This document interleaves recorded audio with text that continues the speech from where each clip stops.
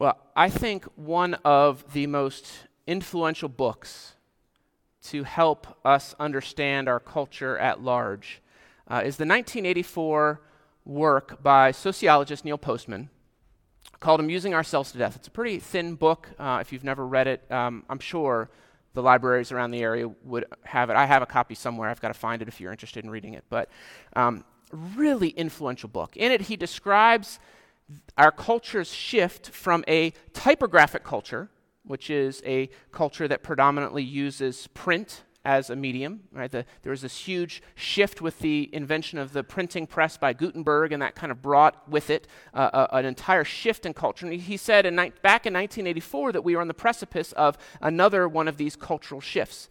But this time, the predominant medium for our culture is entertainment.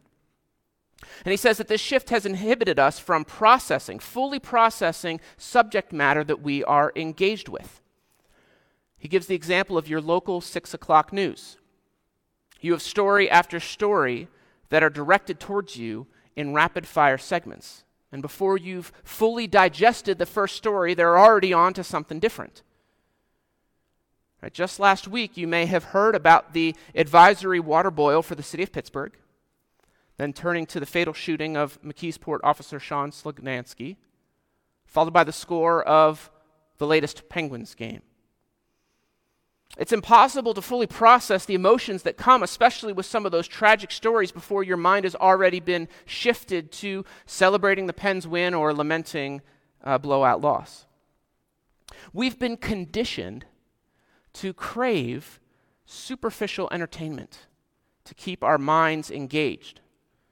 And this, coupled with what I think many would say is an epidemic of loneliness in our society, has driven us to be a people who cannot sit still, that need constant stimulation. Our fear of being alone drives us to noise, to distraction, to crowds, our smartphones. We don't want to be alone, and we don't want to be bored. It's like the sin of our the life that we want to avoid is boredom. Over the summer, school's out of session, and, you could probably guess if you got kids of your own, how many times I hear my kids say, "I'm bored," because they're restless. They don't know how to be alone. They don't know how to entertain themselves, and for that matter, entertain themselves without a screen of some sort in front of them. And the kids aren't the only ones, let's be honest. I'm not sure where I first heard it, but I'll often chide my kids with the quote, "Only boring people are bored." The famous French philosopher, mathematician, he was a mathematician, Blaise Pascal, once said that all of man's problems stem from his inability to sit quietly in a room alone. And I think in our generation, some few centuries later, we can add the asterisk of sit alone in our room without our smartphones, because many of us could sit alone in a room with our smartphones for infinite periods of time. We have a problem with quiet. We have a problem with loneliness in our culture. And so this morning, I want to look at the spiritual discipline that is the remedy for this in our lives, the practice of solitude. Just so you know, this is probably, of the disciplines that we'll be looking at, the one that I struggle with the most. And so I'm definitely standing up here as a student. I'm not a teacher. I've not mastered any of this. And so I'm grateful for contemplative voices like Richard Foster to draw us deeper into ourselves, draw us deeper to God, to slow down, to learn to be quiet so that we can better hear the voice of the Lord. Foster described solitude this way, that loneliness is inner emptiness. Solitude is inner fulfillment. So let's take a look together at what it means to be filled by God in these times of quiet and waiting. So I want to walk through a couple of subjects. So first, I want to briefly glimpse this practice of solitude as done by Jesus. What can we learn of solitude from his experience? Then we will look at silence. Now, this message is about solitude, but you cannot have solitude without the practice of silence. So we'll take a quick look at silence. And then we'll look at solitude, the act of solitude, and an experience that St. John of the Cross calls the dark night of the soul. And then lastly, as I've been trying to do this series, we'll try to give a few concrete examples, concrete ways to put this discipline in practice. So let's start by looking at the experience of Jesus. Now, you don't have to read the Gospels very long before you realize that Jesus quite often withdrew to remote places to pray, to be with his Father. Sometimes there were reasons for his retreat. Matthew 4, 1 through 11 describes Jesus going to the wilderness to be tempted by the devil. This occurs on the heels of his baptism, where God broke open the heavens, affirming the identity of Jesus as the Son who was well loved. And from there, Jesus is commissioned. He's sent out to a season of solitude and testing. Luke 6, 12 through 16 describes the calling of the 12 disciples. But before Jesus called them, he went out on the mountain to pray at night. So we see before making a significant decision, Jesus is retreating. When Jesus was stressed, he retreated. Matthew 26, 36 to 46 describes the events of the Garden of Gethsemane.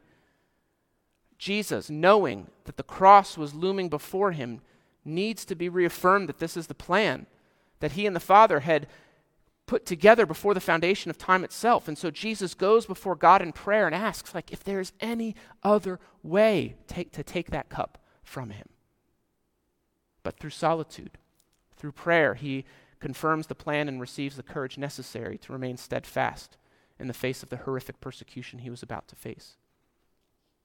But sometimes for Jesus, it was just the regular rhythms of stepping away from the crowd, connecting with and to hear God.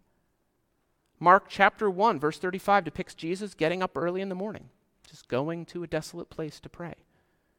You see Jesus moving from city to city, performing miracles, casting out demons, and he would often go to recharge his batteries to ensure that he was on the path set before him by God. And so if this was true in Jesus' day, how much more so in our age of distraction do we really need to be intentional about cultivating time to reconnect with God, to reorient our path in line with his calling?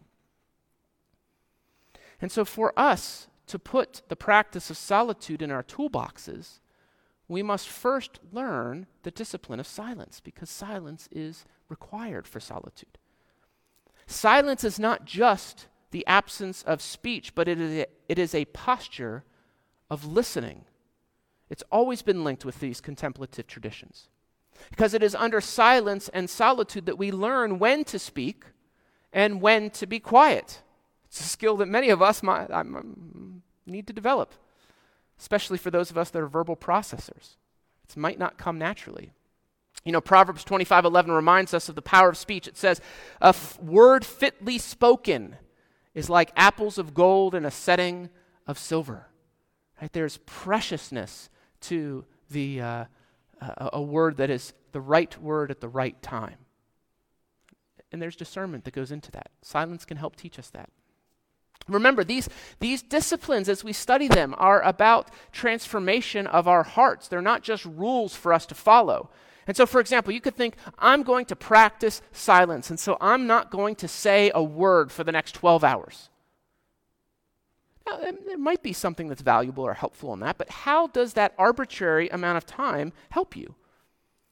It isn't just the absence of speech, but silence has more to do with us learning to control our tongues. This is the whole first half of James chapter 3 talks about this. Right? It's instructional to the damaging nature that our speech can be, that if our tongues are left unchecked, he compares our tongues to a small fire that sets the entire forest ablaze. Right? That we use our tongues for blessing, but then we turn right around and we use them to manipulate others. We use them to gossip. We use them to bully. Thomas à Kempis once said, "It is easier to be silent altogether than to speak with moderation." Think about it. He said it's easier to be silent altogether than to speak with moderation. And so silence helps us to discern when it's right to speak and when it's the right time to keep quiet. So I'm going to give you an example of Peter in the midst of the transfiguration. This is Matthew 17, 1-4. I'm going to read it for you. "And after 6 days, Jesus took with him Peter and James and John his brother, and led them up to a high mountain by themselves." So this is the kind of the Jesus had his 12 disciples, but he had kind of an inner circle of three, of Peter, James, and John. And so they got some special experiences that the other 9 didn't receive. And verse 2 says, "And he, Jesus, was transfigured before them, and his face shone like the sun, and his clothes became white as light."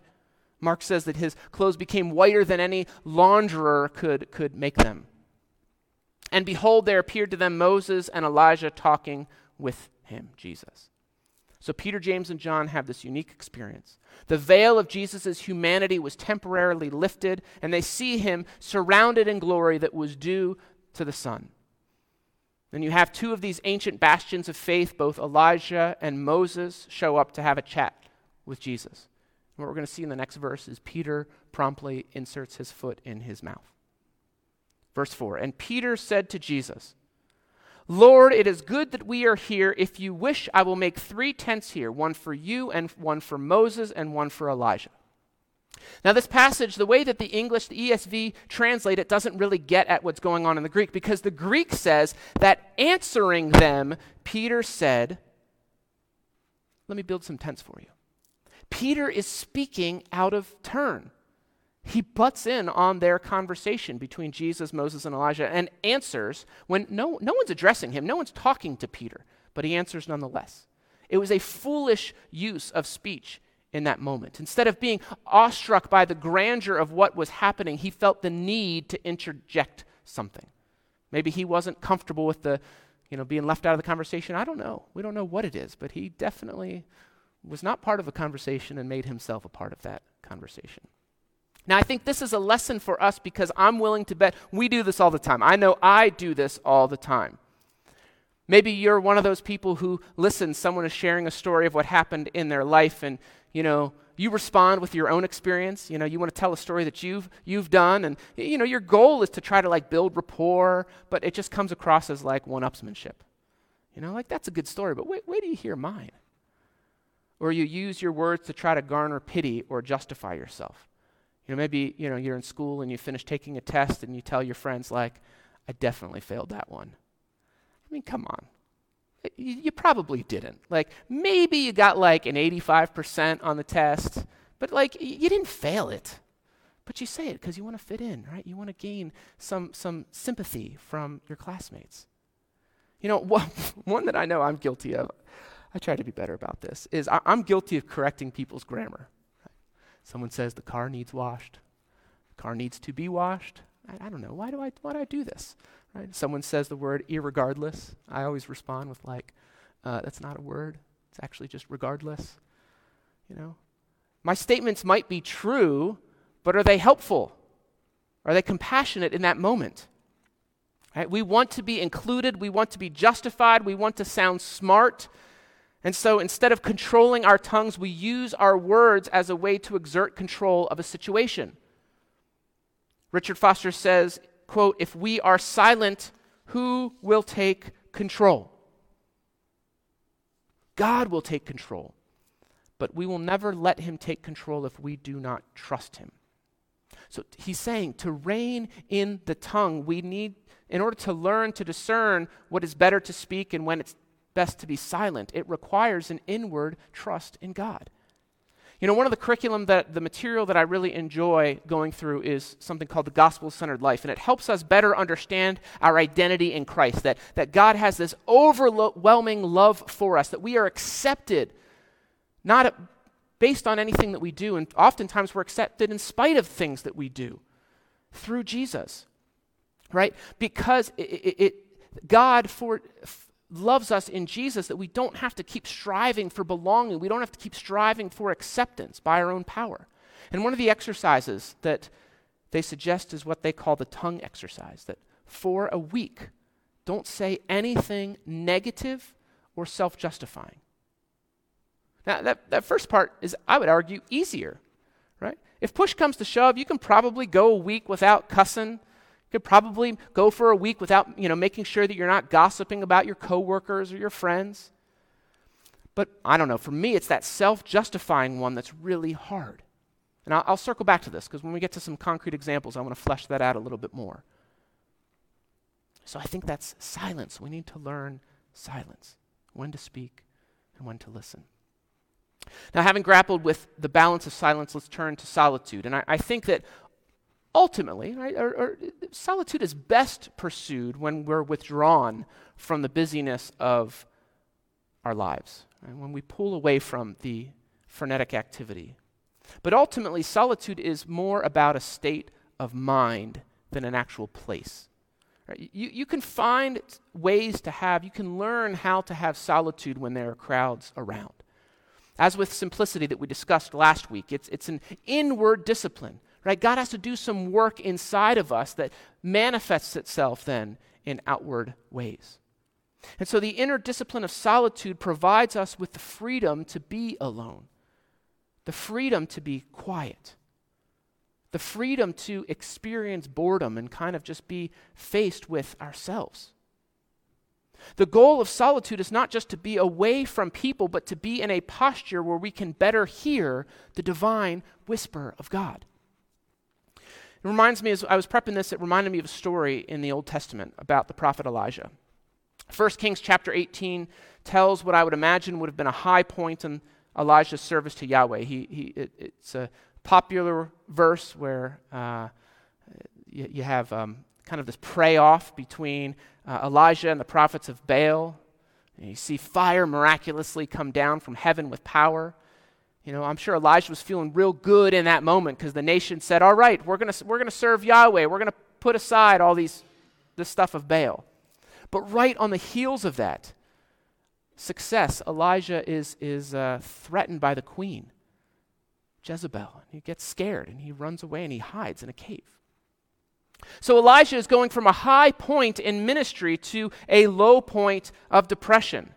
So God comes near to him and meets with him. And let me read the story. This is 1 Kings 19, 9-13. Then he came, Elijah, to a cave and lodged in it. And behold, the word of the Lord came to him, and he said to him, "What are you doing here, Elijah?" Okay, this is like the question God asks so often. We see it with Adam in the garden. It's not that God doesn't know why Elijah is there, but Elijah needs to come to terms with, what are you doing hiding? Didn't I just show my power that I would care for you, protect you? Elijah responds, "I have been very jealous for the Lord, the God of hosts. For the people of Israel have forsaken your covenant, thrown down your altars, and killed your prophets with the sword. And I, even I only, am left, and they seek my life to take it away." Now, I don't read it, but at the end of the section, God points out that he has some poor assumptions. Some of his assumptions are not actually right in that. God said to him, "Go out and stand on the mount before the Lord." And behold, the Lord passed by, and a great and strong wind tore through the mountain and broke in pieces the rocks before the Lord. But the Lord was not in the wind. And after the wind, an earthquake. But the Lord was not in the earthquake. And after the earthquake, a fire. But the Lord was not in the fire. And after the fire, the sound of a low whisper. Some translations actually say the sound of a thin silence. And when Elijah heard it, he wrapped his face in his cloak and went out to stood at the entrance of the cave. And behold, there came the voice to him and said, "What are you doing here, Elijah?" Elijah was struggling in his faith. Right? He had seen the visible manifestation of God's goodness and power, but now he's a fugitive on the run by this wicked monarchy. Life didn't seem fair. His faith is wavering. But God's response was not to come in the grandiose displays of power. God wasn't in the hurricane. He wasn't in the earthquake. He wasn't in the firestorm. He was in the quiet. It was in the sound of silence that Elijah recognized the presence of God. And it was there in the quiet that he was able to receive that divine whisper. I think this is important for us as believers to understand, because it is very common for Christians to go through the ups and downs of faith. There are times where we feel like we're on the mountaintop. We see it. And there are times when it kind of feels, you don't feel it. You're struggling with faith. In particular, there are seasons with what St. John of the Cross calls the dark night of the soul.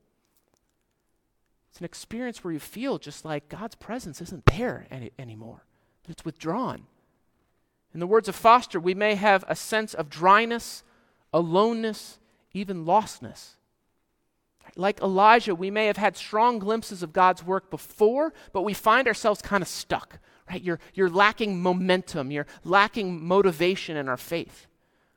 You might not understand where God has gone or why we can't feel him anymore. Now, it's important to recognize that if you find yourself in a season like that season of dryness, that season where God feels far away, it's not punishment, but it is for your growth. Now, one caveat to that is this is not the same experience that comes as a result of separation from God because of sin in our lives. Right? That is like if you are in intentional, active rebellion against him. If God's called you to something, or that God has said something is good and you're saying, you know what, I'm going to do it anyway. Or something is bad and you say, I'm going to do it anyway.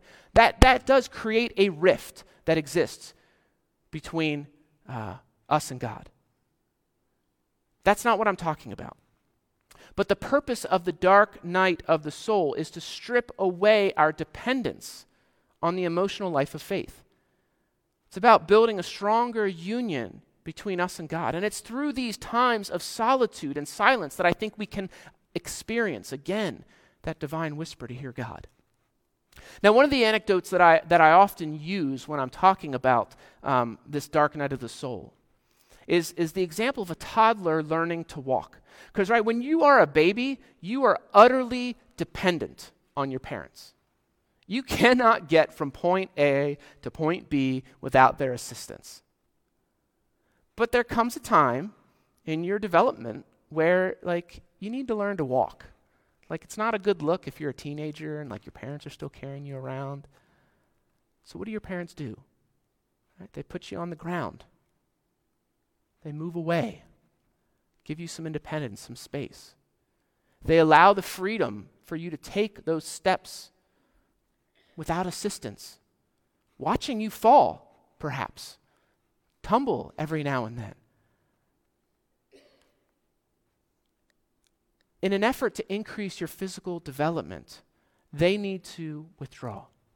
They need to step back a bit. And I think that there's something similar that happens quite often in our spiritual lives.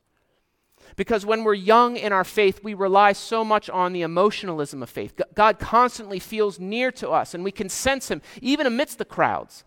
Even when we're surrounded by noise, we have this experience of God's presence. But then there comes a time where God pulls back a bit so that we can mature in faith, that we can grow in that spiritual maturity, learn what it means to rely on him, to seek him out, even when it seems harder. It's a part of our development. And when we find ourselves in these situations, the knee-jerk reaction is to try to remedy it ourselves, right? Figure it out, kind of like a formula. Why am I feeling this way? What variable do I need to change to go back to the way it was before? What book do I need to read? What podcast do I need to listen to? What church service or worship song do I need to sing to? But in this time, don't get restless, right? Don't just totally change up your rhythms, because it's not necessarily going to be a quick fix. It's not something that perhaps by your own effort you can fix. Instead, you should become silent and still and wait. Because when we are stilled, we can hear that sound of silence. It's like an anesthesia to us to allow God to do that healing work in our lives. I know I shared this at small group a few weeks ago, but I have a good friend of mine named Zach who was in one of these seasons of the dark night of the soul. In fact, that was, he went, I've never actually read St. John of the Cross, just heard him reference, but he went and read St. John's Dark Night of the Soul, Dark Night of the Spirit multiple times because it was the only thing that could make sense. It didn't fix it, it didn't solve his problem, but it was the only thing that could make sense of what he was going through. For 22 months he was in this season, and there wasn't anything he could do to fix it himself. Like, he tried changing his work structure. He tried antidepressants. His family moved out of state. It was on God's timeline that the season ceased for him. I think if we are to hear God's whisper to us, we need to put ourselves in a position, a posture to be able to hear it. We need to silence that din. We need to silence that noise so we can tune in to what he's communicating. So let's turn to the practical of what it looks like. How can we put some of these rhythms in our lives? Again, to say, I'm not an expert by any means on this. But what does it look like to make solitude and silence a regular part of our daily and weekly rhythms? I shared this, I think it was last week, that when I was in seminary, our assignment, we read this book of Foster's Celebration of Discipline, and our assignment was to go somewhere and spend 3 hours in solitude and write about it, and I didn't make it. I think I made it an hour and a half, and I gave up. And I'd like to think that that was real loud, sorry. I'd like to think that I've matured a little bit emotionally, that I might do better than 23-year-old Chris did at this, but I don't know. That allure of distraction is strong. So how do we do this? So one is this. Start small. Take advantage of the little solitudes in your life that fill the day. Right? Maybe it's the first thing in the morning. Maybe you wake up before anyone else and you've got 15 minutes that you can be quiet. 15 minutes that you can focus on God to continue to orient your day alongside of Him. All right, one of the books that I've been reading this year is called The Common Rule by Justin Earley. And one of his practices that I've started putting in place is, it's very easy to remember, Scripture before screens. Before I turn on my phone and check my email or see who texted me overnight or check Facebook, which is what I typically would do, the first thing I'd go to when I wake up, before I get moving with my day, I pause. And I read my chapter out of our Bible reading plan. It doesn't take long to go through, but before I turn on the floodgates of stimulation of information for the day, I just want to be silent. I just want to read and see what God might be communicating to you. Another option is to use your time alone in other spaces. Maybe you drive to and from work. When you're driving, does the radio need to be on? Do you need that constant sound? Right, even listening to Christian music like K-Love, it can help us to direct our attention, but it's not quiet, right? You'll hear a lot of stuff about God in the music, but it's not the same thing as hearing the voice of God, that divine whisper over the noise. So think of different areas that you can reclaim your time. Use those times to practice solitude and silence. 2 is this: find and develop a quiet place for silence and solitude. I don't know, maybe you're like Jesus, that you literally go to desolate places in Pittsburgh to find peace and quiet, to rest and reflect. Maybe if you, in your home, you have space that you can make there. If there's even just a walk-in closet that you can, put a chair, a place to sit. It could be a space that you can get away from others, that you can focus on God. I know our house is not nearly big enough. We don't, putting someone in a closet is like a punishment more than anything else in our house, with those small Pittsburgh closets. But there are other things you can do. Maybe you designate a silence blanket, that when someone has this blanket, when they are covered in it, it signals to everyone else around the house. It's an unspoken way of saying, all right, we need to be quiet. We need to leave them alone. Maybe we leave the room so that they can have a little bit of space in a communal space. So find some quiet places that you can have. Right, and cultivate it. Don't just make it your living room, because there's so much other. It's kind of like there's a lot of studies that say doing work. You shouldn't do your homework in the same bed that you sleep in. Right, there's a lot of those types of things that you shouldn't do in bed, because then it's time to sleep. Your mind, you might have trouble going to sleep because your mind's in all right, I sit here and I know that's homework place, and so you reserve your bed for sleeping. In the same way. Don't sit on your just living room couch with everything else closed if you can't, with that, everything else off, because you think, okay, this is where I sit and watch TV.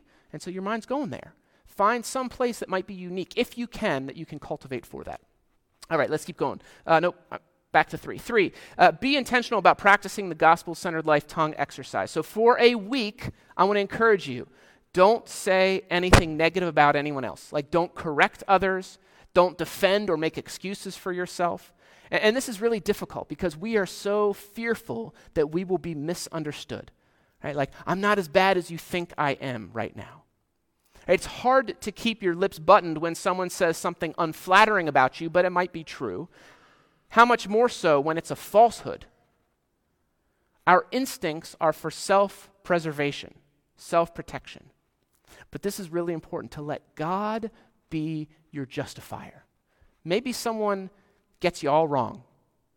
They're not the one who declares your identity. God is the one who declares your identity. So use that as an opportunity to just learn. Again, I'm not saying you do that for the rest of your lives, but use it as a time to see what feelings come out whenever you want to defend yourself and you don't, and you let go of that control and trust God to be the justifier. Learning when to speak and be quiet.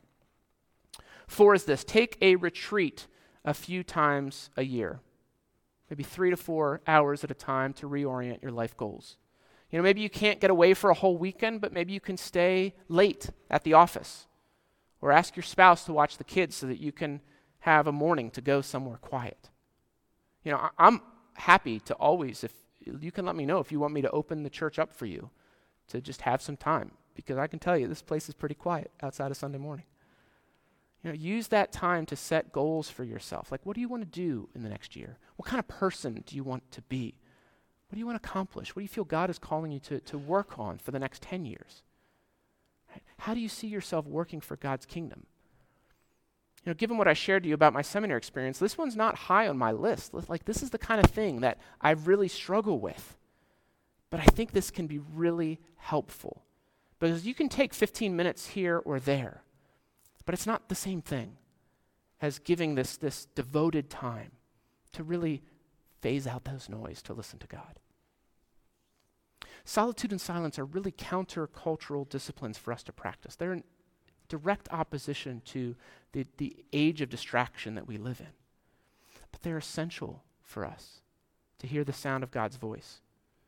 Right? Silence and solitude will help us be more compassionate with others in their presence, to be more comfortable with ourselves in their absence.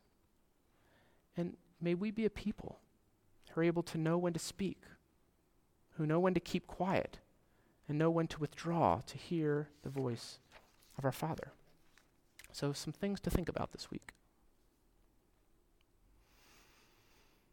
The Gospels display the importance of Jesus' regular retreats. We see it. We can't get away from the fact. Jesus did this all the time. Why do you think we don't put the same priority on this practice of faith? Jesus did it. Why don't we? Second, as you practice not defending yourself this week, what feelings arise in you?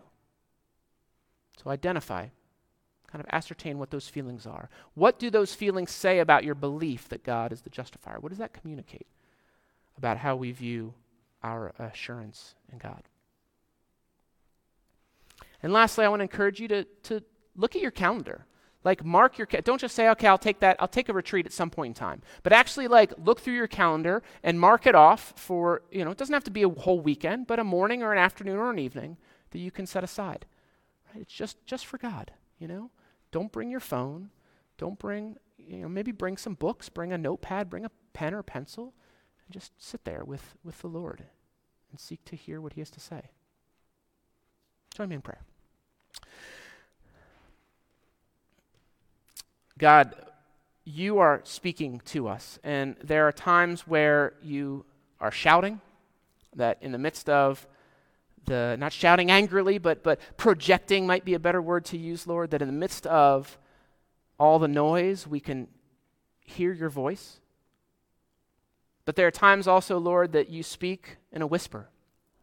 And in that whisper, it communicates intimacy. It communicates nearness. Lord, we need to be close to you and alone and quiet to hear it.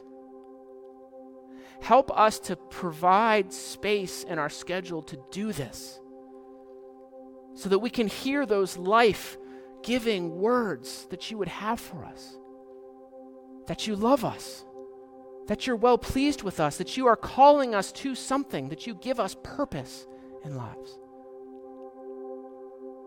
May this be a practice that we can do like for saints for centuries have participated in. That we cannot be distracted by the noise. We cannot be distracted by just going on with life, because life's got plenty of problems. May we learn to focus on you and hear your voice in the quiet. Amen.